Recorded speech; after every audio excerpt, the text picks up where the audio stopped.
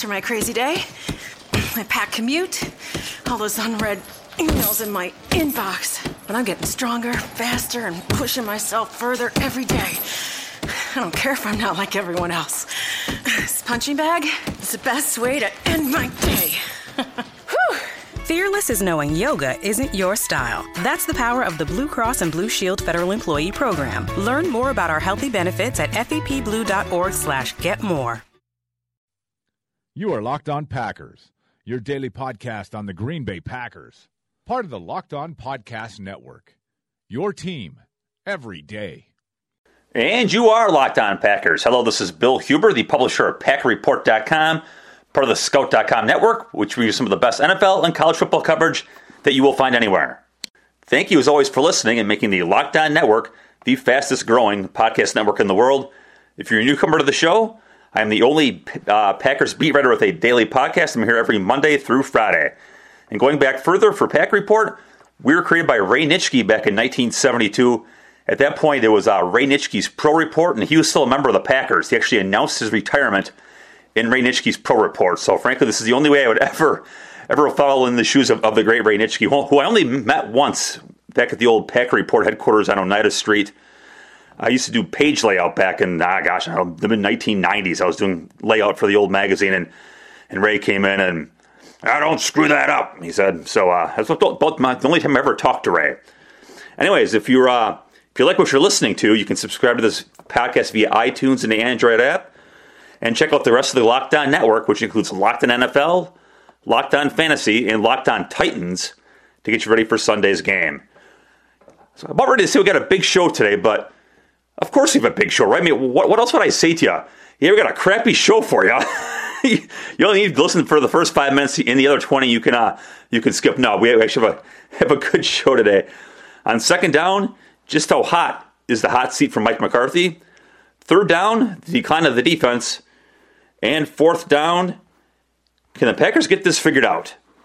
But first, it's first down, and I look at some of the roster moves from yesterday and what could be coming up here later this week. In case you missed it, the Packers released safety Jermaine Whitehead, a first-year player, and replaced him on the roster by promoting Joe Carriage, a fullback. Whitehead, the scapegoat. I don't even want to say scapegoat. I mean, on the opening kickoff, Whitehead runs out of his lane and gets so far out of his lane that the Colts guy who blocks him right into Kyler Fackrell. So it became one blocker, took out two guys, and that basically started all the calamity that followed with Jordan Todman, a mediocre career kickoff return guy, going untouched for 99 yards for a touchdown. So I don't want to say scapegoat. I mean, I remember a year or two ago, Bob McGinn writing a column for the Journal-Sentinel, commenting that Ted Thompson never makes any roster moves. He doesn't hold anybody accountable. And the premise was that maybe players had gotten too comfortable. Well, maybe not. Out is Jermaine Whitehead after one gigantic gaffe. Once again taking his place on the roster of Joe Carriage. He's an undrafted fullback out of Michigan. Spent training camp with the Redskins, and the Packers signed him to the practice squad in early October. He will be a special teams guy. He will basically take Whitehead's spot as a special teams guy in the roster. A possible upcoming move would be the signing of running back Joique Bell.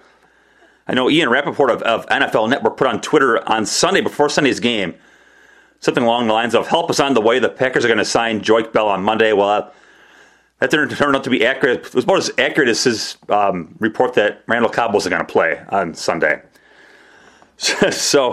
But Bell is working out on Tuesday for the team, I was told. From 2012 through 2015 with the Lions, Bell rushed for 2,241 yards and caught 161 passes during those 4 years. Really, I mean, he fits the mold. I mean, he's what the Packers like. Packers like big running backs who can catch and block. And at 220 pounds, and with that 4-year average of 40 catches, I mean, he certainly fits the bill. Of course, the question here is, what does he have left in the tank? Look, no matter who you sign off the street at this time of year, there's a reason why they are a street free agent. It means that they're not good enough to be on someone's team for whatever reason. Bell, the last time he played was 2015. Well, the last time he really played was 2015 for the Lions. 90 carries, 311 yards. That's a 3.5 yard average and 22 catches. He was a cap casualty back in February. So those aren't great numbers. And then you look at, he's 30, which as everybody knows is the mythical running back wall where all running backs instantly suck the minute they get to 30. Although Frank Gore at age 33 seems to have avoided that from the Colts. But regardless, he is 30. And you go back to that 2010 scouting combine. At the time, he was the reigning Division II Player of the Year out of Wayne State. Back as a kid, or not as a kid, but as a, he had served as a I believe it was a security guard for the Lions. So he was, but that's neither here nor there for this conversation. At the 2010 combine, he ran a 4.7 140. So he's never been a speed guy. And now he's age 30 and has run the ball 500 yards in his career. Probably not any faster. Got cut with the Lions in February, landed with the Bears, made their roster for a few weeks. 3 carries, 6 yards, and that was that. So the Packers do sign Bell today or later this week. They'll have to make another roster move. And the one spot where the Packers do have depth would be on the defensive line. Christian Ringo would be the 6th guy there. He was inactive against the Colts on Sunday. Of course, the Titans are a run-first offense, so maybe you want to have the extra D lineman for the Titans on Sunday. But that is the one spot where you really do have a little bit of quote-unquote fat on the roster. All right, on to second down. How hot is the hot seat for Mike McCarthy? I think it's a fascinating question. I live in a vacuum in a way where my only conversation about the Packers is at Lambeau Field with talking to players and coaches. And then beyond that, my only feel for what's going on with the team, outside of the stadium is Twitter. And I don't know if Twitter is a accurate representation of the anger at the fans. And I also have the fan forums over at PackerReport.com. I hate to rule those out. And the one thing I've figured out over the years is people would rather complain than be complimentary. So again, I don't know what to make out of all the people criticizing McCarthy and the coaches on Twitter and the increasingly I don't even want to say frustrated / angry tone of the fans through Twitter in my forums over at Packer Report. I don't know what to make out of that. Although I always do find it interesting.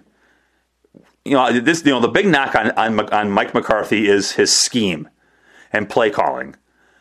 You know what? I didn't get a single one of those questions. Not one, not a single comment about scheme and play calling. When the Packers scored 26 points against the Bears a couple weeks ago and moved the ball up and down the field for most of that game in the entire second half.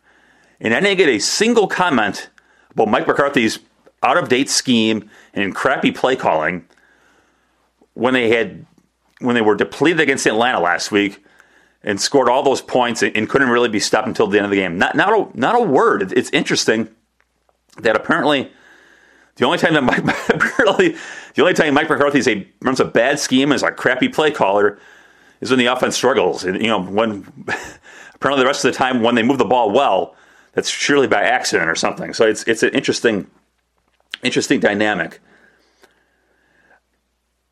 I will say this. Here's my philosophy, and I've shared this with you before on coaching. I go back to Bill Belichick. When he was the head coach of the Browns, what happened to Belichick? Well, he got fired. Why did he get fired? Because the Browns stunk. Why did the Browns stink? Was it because Belichick was a bad coach, or is it because he had no quarterback? Well, he had no quarterback. I think Vinny Testaverde is probably the best guy he had with the Browns. So he gets run out of Cleveland.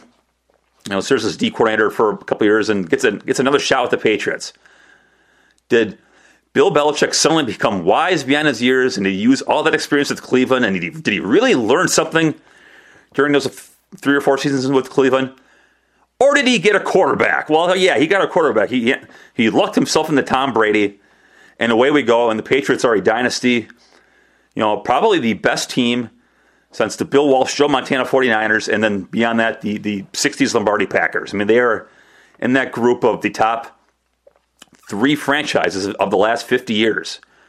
And I'm not knocking Belichick and saying he's not a great coach, because he's a great coach, and he's won with all sorts of different players, and he's adapted, and when guys are out there, when he is in a league of his own as a coach, and so I'm not downplaying this, but But what I guess what I'm ultimately getting to here is players win games. And that's not to dismiss the role of the coach. But ultimately, players win football games. And look no further than Sunday's game against the Colts. Was it Mike McCarthy that went out there and dropped a perfect bomb from Aaron Rodgers to Jeff Janis for what should have been a 75-yard touchdown? Did Mike McCarthy drop that pass? No, he did not. Did Dom Capers miss the sack of Andrew Luck that would have given Aaron Rodgers and the offense one last shot to beat the Colts on Sunday? No, he did not. Was it Ron Zook who had a crappy kickoff and then botched the kickoff coverage like Jermaine Whitehead? No, it wasn't. They had nothing to do with any of that stuff. And it's not crediting McCarthy for having a great play call, which got Janis, and it's not crediting Capers for having a great play call, which should have sacked Luck. It's just the reality of it. You can call whatever play you want. You can run whatever scheme you want, and ultimately, it doesn't matter if either A, a player screws it up, or B, you can have a crappy call up, and the quarterback or your top playmaker or whoever will make a better play and save the coordinator's ass or butt, excuse me, and make the play. So, with that said, Mike McCarthy's in his 11th year. And I think it's fair to say that this franchise has, at best, it's stagnated. At worst, it's going the wrong way. And it was, there's some interesting things going on up there. Look at, after the game on Sunday, McCarthy told the players that the energy level on the field wasn't good enough. So at that talking point, Aaron Rodgers comes up to his press conference after the game on Sunday and tells the reporters that the energy level wasn't good enough, it's inexcusable and all that. And, Brian Bulaga mentioned it himself. Clearly he listened to the coach and took that tone as well. So on Monday, and McCarthy's asked about the energy level in light of what Rodgers and Bulaga had said. And then McCarthy says, well, upon watching the game on film, I thought the energy level was fine. Well, how does that happen? Do you somehow get a better gauge of the energy level watching the game on tape compared to watching it live? It was weird, and part of me thought that, the lack of energy comment will be spun by the fans as a knock on McCarthy. And of course, that's exactly how it was spun by the fans. It was a knock on McCarthy. The coach didn't get the team ready to go. I'm going to go for another tangent here on this. And I'm going to sound like, and I did this a bit in the podcast with Keith after the game on Sunday night. I'm going to go all Al Bundy for you Married with Children fans from way back in the day. And I know podcast listeners as a demographic are younger, and you might not know about Married with Children, but Al Bundy would always talk about his high school playing days, back when I played football. Well, back when I played football at Burlington High School, I played under Don Dalton. He's a Hall of Fame coach. And in college, I played at UW Whitewater, a Division III program coached by Bob Brezowitz, a Hall of Fame coach. So I was a combined 6 years there with those guys. I cannot tell you a single post or pregame speech. The notion of the great rah-rah pregame speech is a total Hollywood thing. It doesn't happen. If you're a coach, you can't go out and speak with piss and vinegar and go with all these cliches and fire them up stories and rah crap. That act is going to wear old. And players are going to ignore that, tune that out pronto. So ultimately, I don't know. I mean, is it the coach? Is it up to the coach to bring the energy to the field, or is it up to the players to be ready? I don't know. I tend to think that's a player thing, but I guess it's neither here nor there. If McCarthy says the energy's fine, so I thought that was interesting. And second, the second odd thing is the injury situation. You go back to, for years and years and years and years, these guys would err on the side of caution, and if you are a banged up player, the team would take a big picture approach and not play you to make sure that you're ready and healthy and as 100% as possible for the games that matter. Late November, going into December, and into January for the playoffs. Well, they didn't do that with Eddie Lacy. And and then the fall from that is Lacy needs ankle surgery, and maybe he plays in the playoffs, or maybe he's done for the year. Demarius Randall, he plays, a week after dropping out with a groin injury, injures it worse and needs surgery. would those things have happened without McCarthy playing those guys?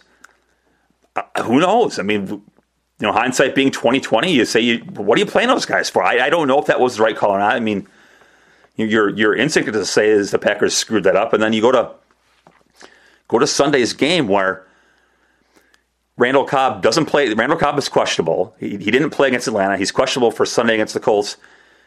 He's active for the game, but he doesn't play the entire first half, and it's an unseasonably warm night in November, but it's still a night in November. It's mid-50s. It's damp. And he spends the entire first half, bouncing around the sideline, trying to keep himself warm. He doesn't play. And then it's halftime. The Packers are losing. And then he plays the second half. He played 23 snaps the second half. And I understood McCarthy not playing him, again, for what I said before. You come into this game figuring, look, the offense scored points against Atlanta, and they moved the ball up and down the field against Atlanta without Cobb. You figure you could do it again against the Colts. The Colts defense is just as bad as the Falcons defense. Go do it. Don't play with Cobb. Get him healthy and ready for the games that matter. So I understood not playing him, but then I didn't understand playing him then. I mean, it's it's not a 75-degree day where you're nice and limber. Fortunately, he didn't get hurt or aggravate anything apparently, but I didn't understand that. And then after the game, Cobb says he didn't know what his role was. Aaron Rodgers said he didn't know what Cobb's role was. I mean, those are two guys who really should know what Cobb's role is, right? So on Monday, McCarthy said, well, it was because, Cobb really was a game-time decision where he was doing the inactives lists, which are due 90 minutes before the game. And he really didn't know up until that point what to do with Cobb. And he, based on Cobb's pregame work, he activated Cobb. And he made some last-second changes to the call sheet and game plan to incorporate Cobb. But Cobb didn't really know. Rodgers didn't know, and God, those are guys who need to know, don't they? So it's weird, and it's just some of those weird things piling up to make you wonder. And then you look at the big picture here.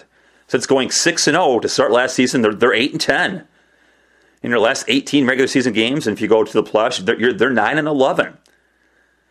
9-11 with Aaron Rodgers as your quarterback, and the quarterback clearly is not playing to that level. Now, is that scheme?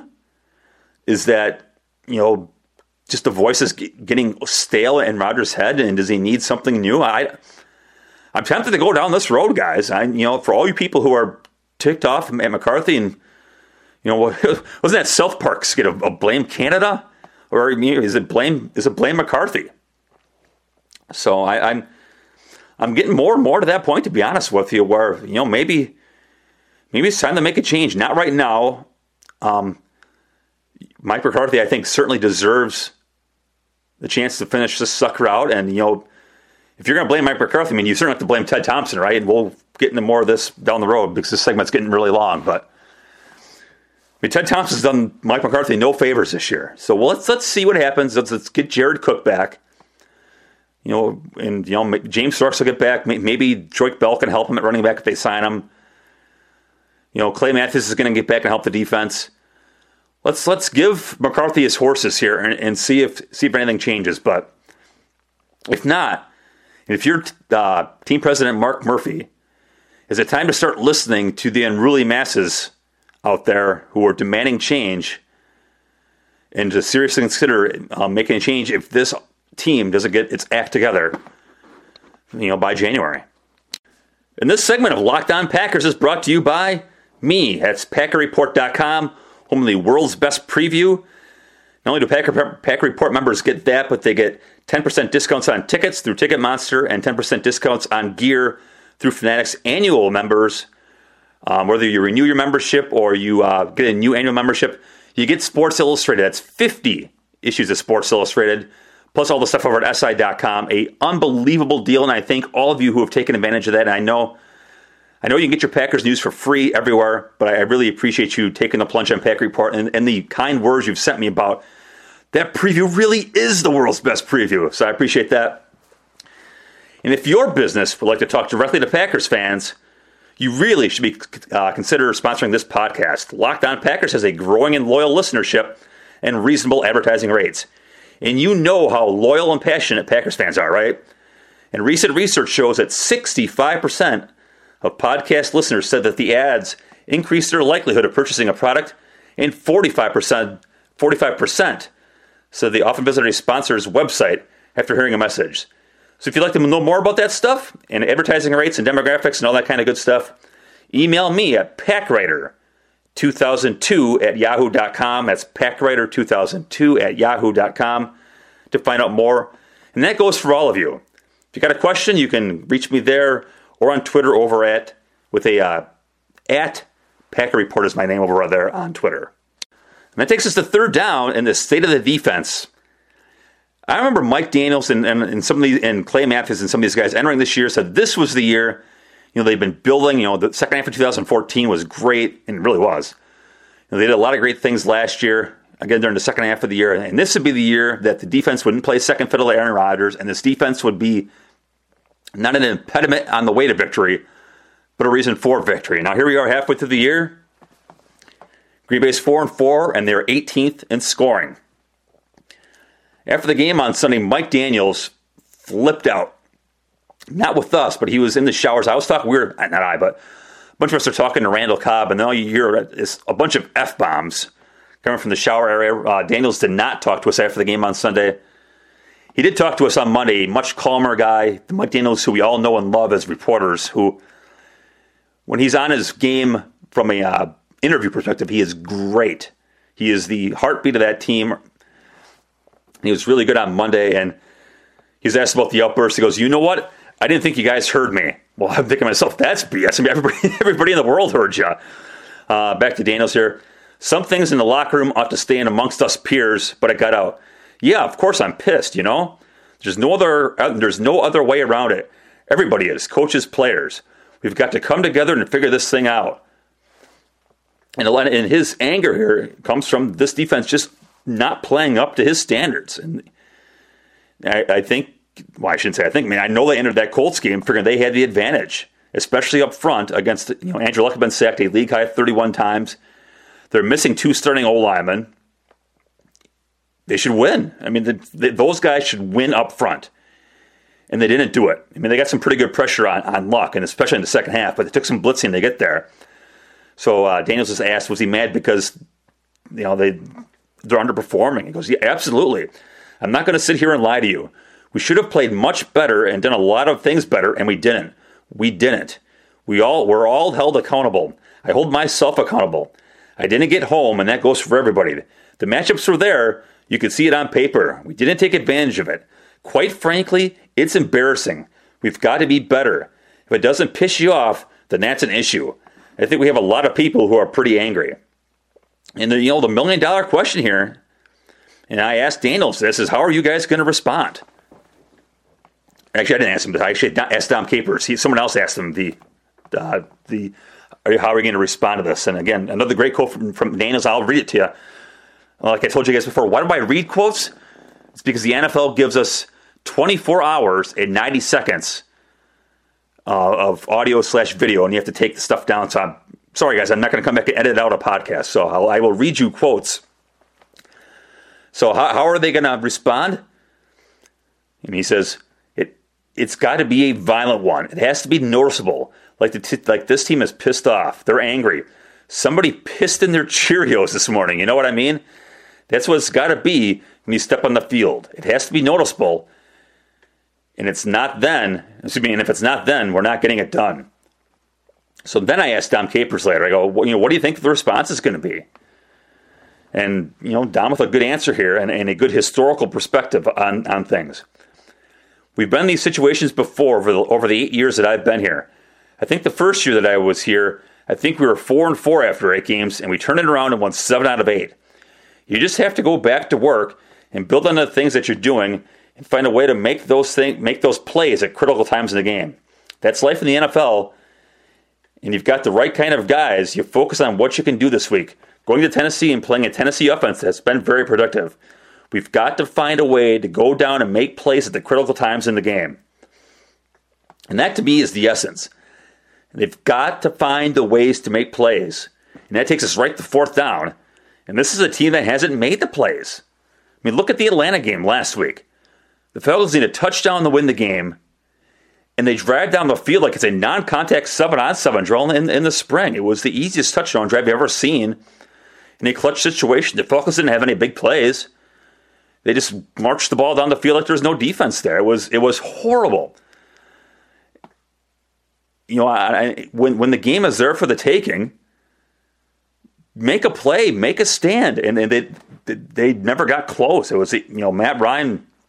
Like I said, he's probably had easier 7-on-7 drills at practice with the Falcons. Then you go to the Indy game. It's 3rd and 10. Packers have the momentum. They're coming back.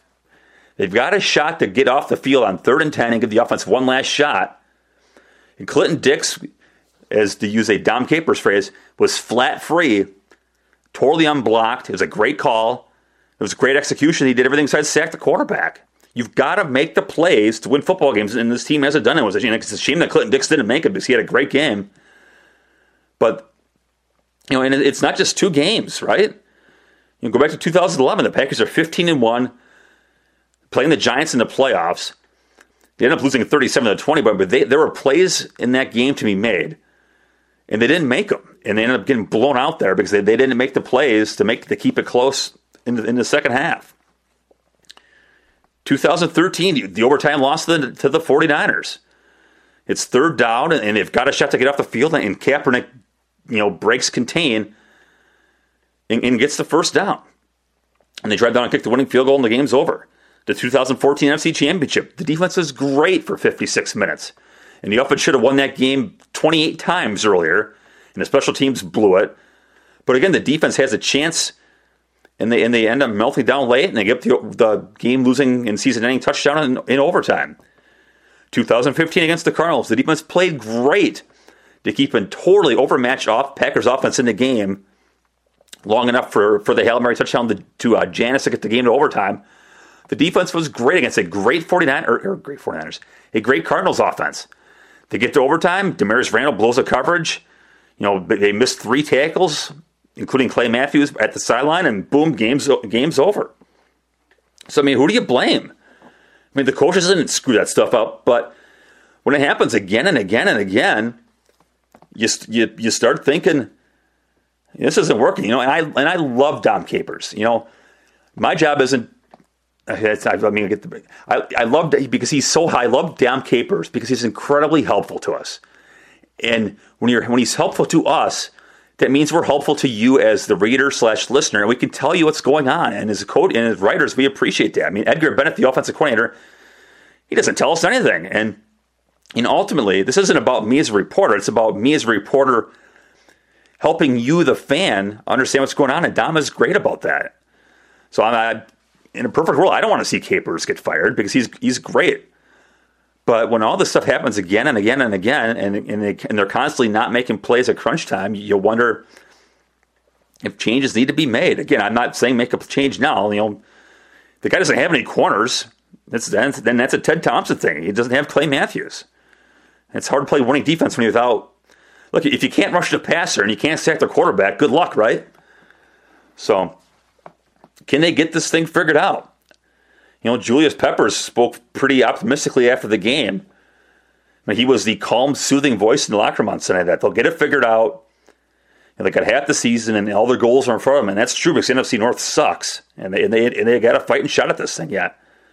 And here's a LaTroy. You know, I said to LaTroy Guyan after the game, I said, you know, Julius Peppers a minute ago said you're going to get it figured out. I mean, what do you think? And Guyan was hurt in this game. He sat in his locker for 15 minutes. Fully clothed. You could just see the dismay and frustration and disgust in his face. He took this loss about as hard as anybody on this team. So I asked Guyan, you know, is Julius right? And he goes, yes. And he says, and I go, why? Because we're Green Bay and we'll get it together. We're not out of it. We've just got to keep pushing. Got to start games faster, finish them stronger. We start doing that, we'll turn this wheel. And to me, this is the billion-dollar question, is can they get it figured out? Or is the season going to go down the drain and there's going to be wide-scale change in January? And with that, that'll do it for this episode of Locked On Packers. Once again, check out the rest of the Locked On Network. Subscribe to this podcast via iTunes. And, of course, read my stuff over at PackerReport.com. Thanks for listening. Have a great day. And I will talk to you tomorrow. Is democracy in danger or decline? Condoleezza Rice, William Galston, and Carlos Gutierrez and others take on this question in the fall edition of The Catalyst, a journal of ideas from the Bush Institute. Surveys show Americans place less trust in institutions like the media and business. Others contend America has faced far more challenging periods and emerged strong. Leading policymakers, Bush Institute experts, and respected journalists take on this debate. Read about it at bushcenter.org/catalyst.